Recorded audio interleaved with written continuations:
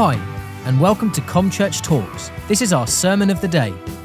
We pray that it will be a real blessing to you. I know you'll be encouraged, challenged, and uplifted by the talk that you're about to hear.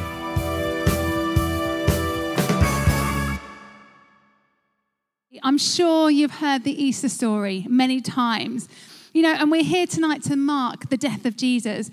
But how easy is it to just read over it quickly? I love that song, "Oh, Praise the Name." But we get excited by verse 3, don't we? Because we know the resurrection's coming. We know it's coming. And that's the same. We celebrate so freely tonight because we know Sunday is coming. But tonight, I just want to look at Friday, because Good Friday is called good for a reason. It doesn't sound like it's good, but it really is. So let's just have a look. Because sometimes we can become really familiar, maybe over-familiar with the story. So over the centuries, though, theories have popped up that maybe Jesus didn't die at all. The Quran was written in the 7th century, and that states that Jesus didn't die. In the 19th century, Karl Barth, Karl Venturi, and others stated that Jesus merely fainted or was given a drug to appear like he was dead, also known as the swoon theory. In 1982, Holy Blood, Holy Grail added a twist that Pontius Pilate had been bribed to allow Jesus to be taken from the cross before he was dead. But even the authors confessed that they could not and still could not prove the accuracy of their conclusion. So tonight, let's cross-examine the evidence. So Lee Strobel, you may have heard of him, has written an amazing series of books: The Case for Christ, Case for Miracles, Creation, and other titles. But in The Case for Christ, he's really looking into the death and resurrection of Jesus. And he meets with all different experts in the field. The story, it's an amazing book. So basically, he's a non-believer, and his wife gets saved, and actually he's pretty annoyed about it. He's not very happy with her newfound faith. And he's a journalist, and he goes on a quest basically to disprove it, to show her that she's being irrational and that it's completely ridiculous. So he flies all over the country to interview people, experts in their field, and it's an amazing book. But the one interview I'm looking at and interested in tonight is with Alexander Metherell, MD, PhD. It's worth listening to him when he's got that many letters after his name. So he's an expert in the subject of death by crucifixion and former consultant of the National Heart, Lung and Blood Institute. And he relooks at all the evidence surrounding the death of Jesus. So I'm going to start with the Garden of Gethsemane. So before he's arrested, before any of the story that we know takes part, we're going right back to then. And we read in Matthew 26, Mark 32, and Luke 22 about Jesus praying. We can often have this image that Jesus knew he was destined for the cross. He knew that's where he was heading. So he kind of just swanned into it like it was another day at the office. He kind of knew that's what he had to do. But actually, when we read these passages, we see he was deeply distressed to the point of death. He'd asked and he'd begged God, if this cup can be taken from me. But then he said, yeah, your will, but not mine. But it didn't mean, and often we can read through it so quickly, don't we? And we just think he just went, la, la, la, off to the cross today. And that's not how it was at all. He was distressed. And they say he was so distressed that actually he was sweating drops of blood. So Metherell now gives us its modern explanation of hematidrosis. The sweating of blood is associated with a high degree of psychological stress. And this is him quoted. What happens is that severe anxiety causes the release of a chemical that breaks down the capillaries in the sweat glands. As a result, there's small amounts of bleeding into these glands, and the sweat comes out tinged with blood. So already, right here, we see that Jesus is not in a healthy state. He is already suffering. His body is already feeling the effects of this mammoth task he has ahead of him. And again, we're going to look at how accurate these records are. Now, back then, the writers of this, it was Luke. Now, he was Paul's companion. He was thought to be a doctor. He marked that information down for a reason. They wouldn't have known hematidrosis back then, but they noticed it. It was noteworthy, and now we've got the modern medical science to explain what was actually happening. So, after his arrest and sentencing, he was then submitted to flogging, 39 lashes. So we see here we have the whipping post. And it was actually called The Cat o' Nine Tails. I think this actually one has 10, but there we go, we'll let them off. And this one, bit of cotton, bit of fibre, but actually it would have been braided leather. It would have been braided together, and on the end there'd have been big round metal balls that would have hit the skin over and over again. It would have been hit. The person would have had to hold on, been chained to here, and it would have pounded like a steak. You know, you pound a steak, and it would have thinned the skin out enough so that then the bone, sharp bone fragments also on the end of this, on the end of the cat o' nine tails, would then rip through the thin skin. It would rip through right from the shoulders all the way down to the back of the legs. It often exposed muscle, even right down to the spine. It would just tear and beat the skin apart.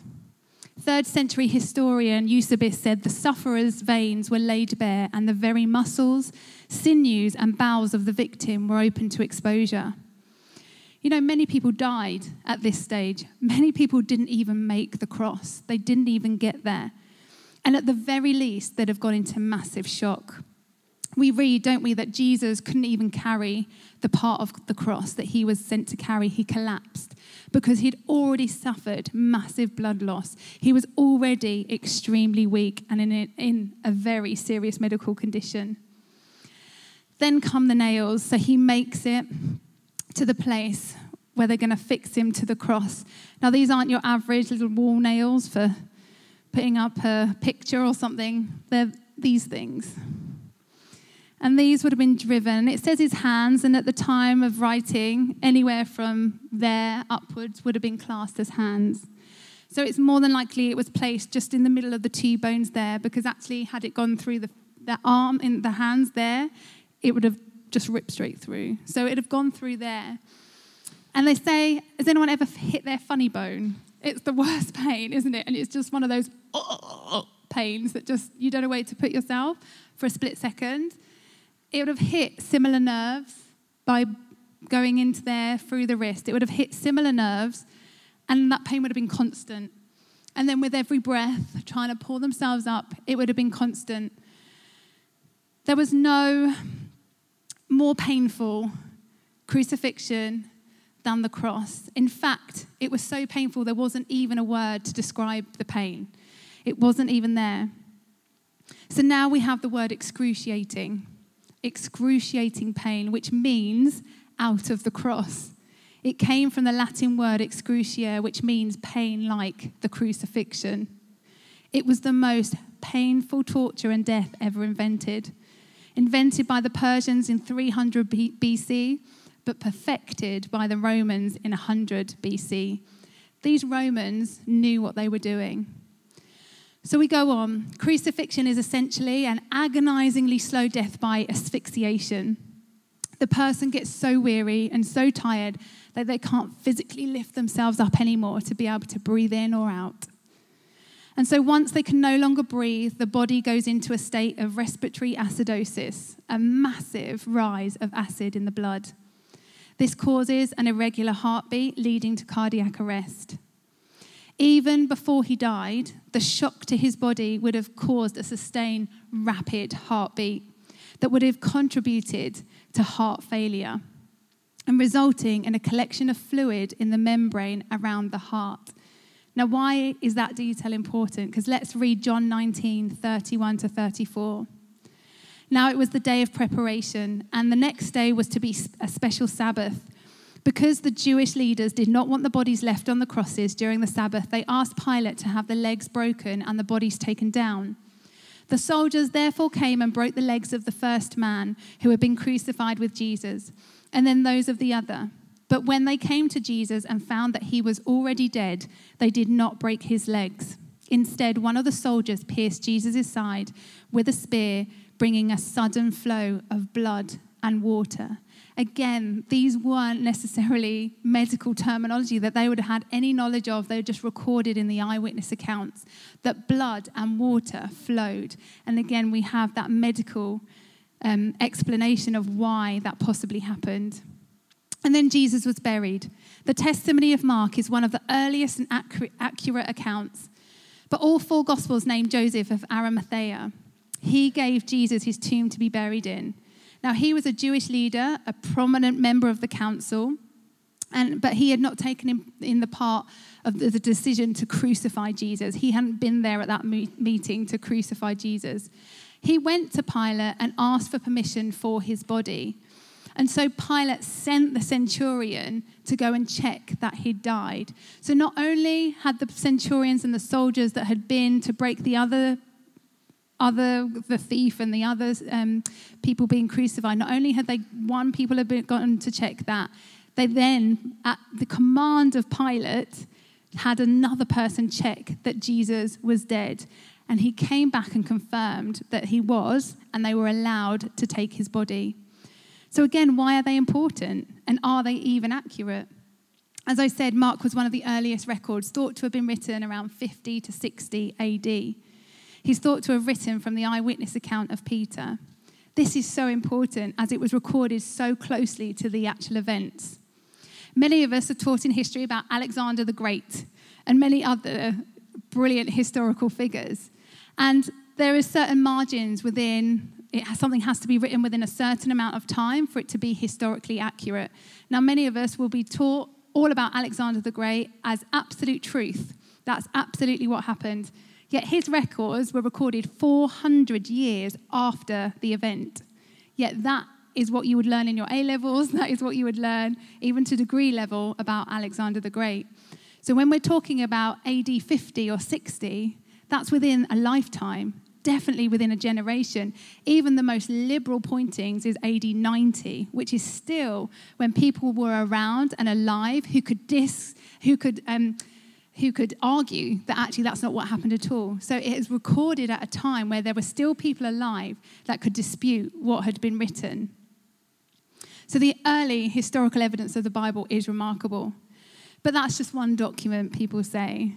Although it's made up of many, many documents and many, many fragments that have been discovered and found. Apparently there's one bit of the New Testament hanging in Manchester University. I thought I'd love to go and see that one time because it's been there and it's absolutely verified as this is the piece of writing before the first century, which is amazing. But then we have, outside of the Bible, we have Tacitus. He was a Roman historian. His writings mention Christus or the Christ. Christus, from whom the name had its origin, suffered the extreme penalty during the reign of Tiberius at the hands of one of her procurators, Pontius Pilate. This confirmed outside of the Bible that Jesus lived and he died suffering an extreme penalty at the hands of Pontius Pilate. Josephus, a Jewish historian, also records the life and death of Jesus, and his work was thought to have been recorded around 93 AD. Again, this account is regarded as historically accurate. There was no reason for either of these writers to continue or confirm religious extremist lies. They had no need to confirm a lie or to confirm that even Jesus was there, he died at the hand. So again, we've got outside, no one because a lot of people can say, well, maybe it was just a heart-written account. They wanted to believe that Jesus was still there. They wanted to believe that he was a hero. But these people outside of the Bible confirm what had happened.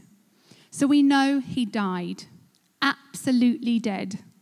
His body and his spirit were separated. So then what?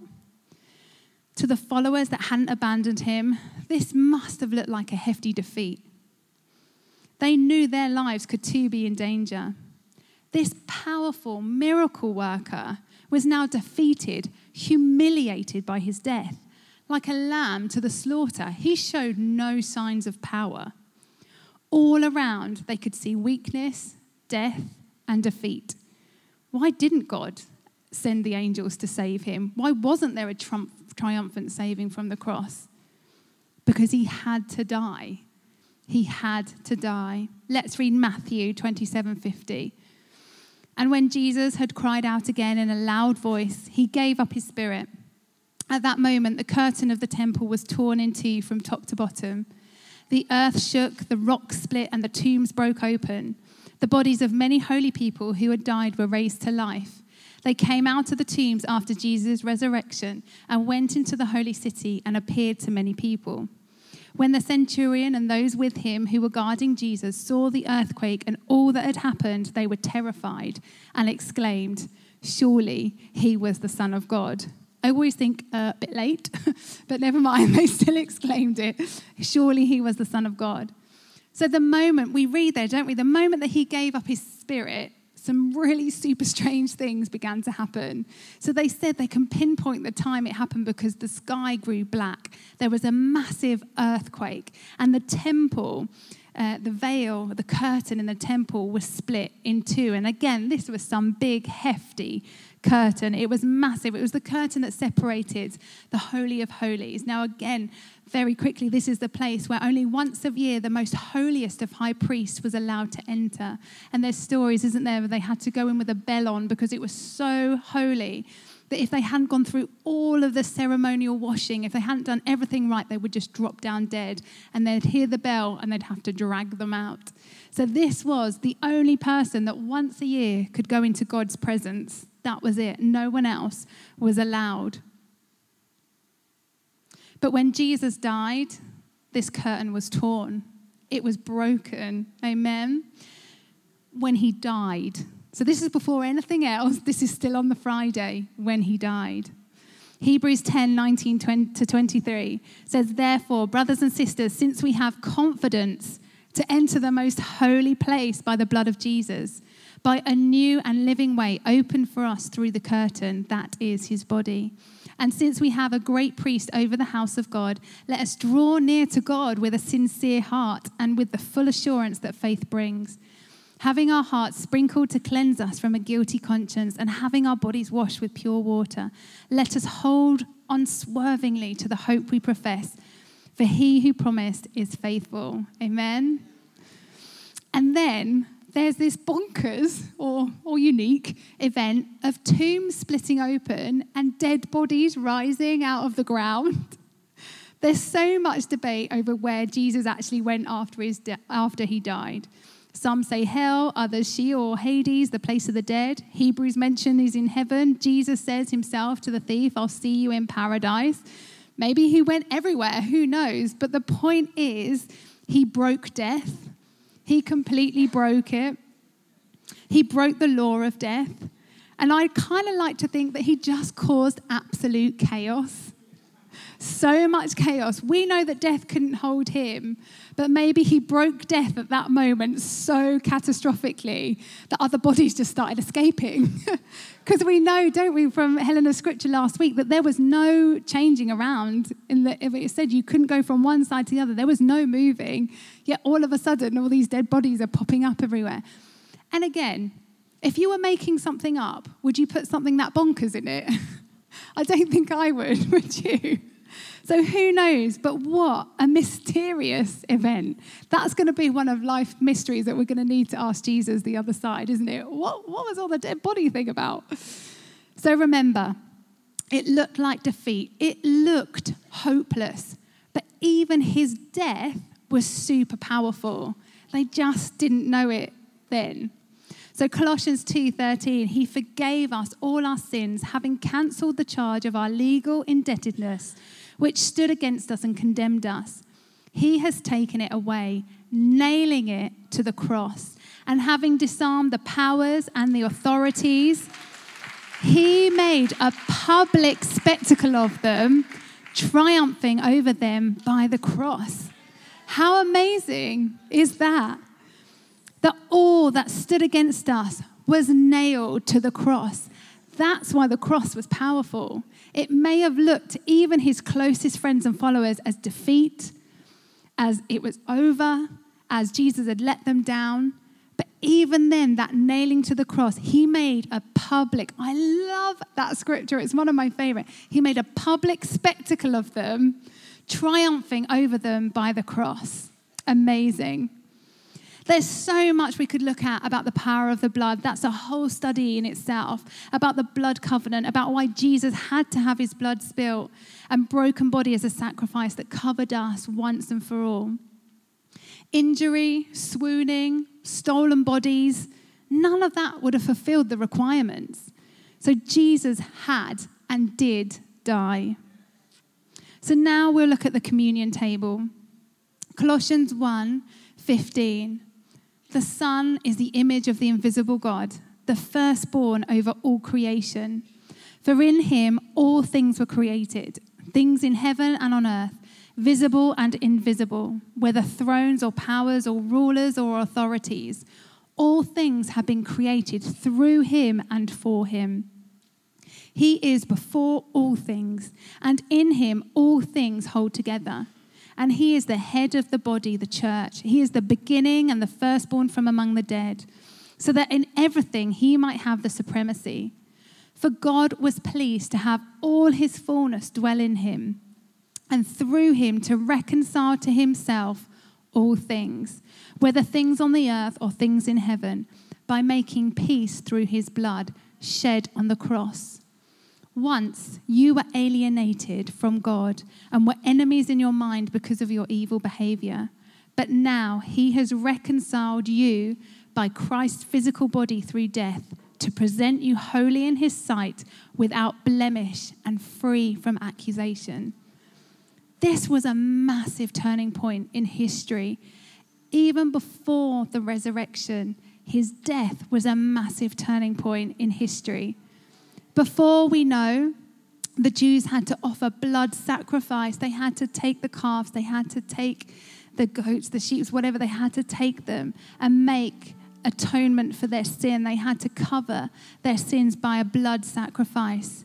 But let's remember again that story in Luke where there was the other thief, the other person dying on the cross. And he turned to Jesus and he said, "Will you remember me in your kingdom?" Now Jesus turned back to him and said, "Today you'll see me in paradise." Now this guy he couldn't hop off the cross and go and make atonement for his sin, could he? It was too late. He was stuffed. He couldn't go and quickly get the priest to make a sacrifice for him, to shed the blood that was required by Jewish law to atone for his sins. But what did he have? The word of Jesus. That's all it took. All it took was, "Jesus, I want to be with you. I believe that you are the ruler of this kingdom. There are some important things in there."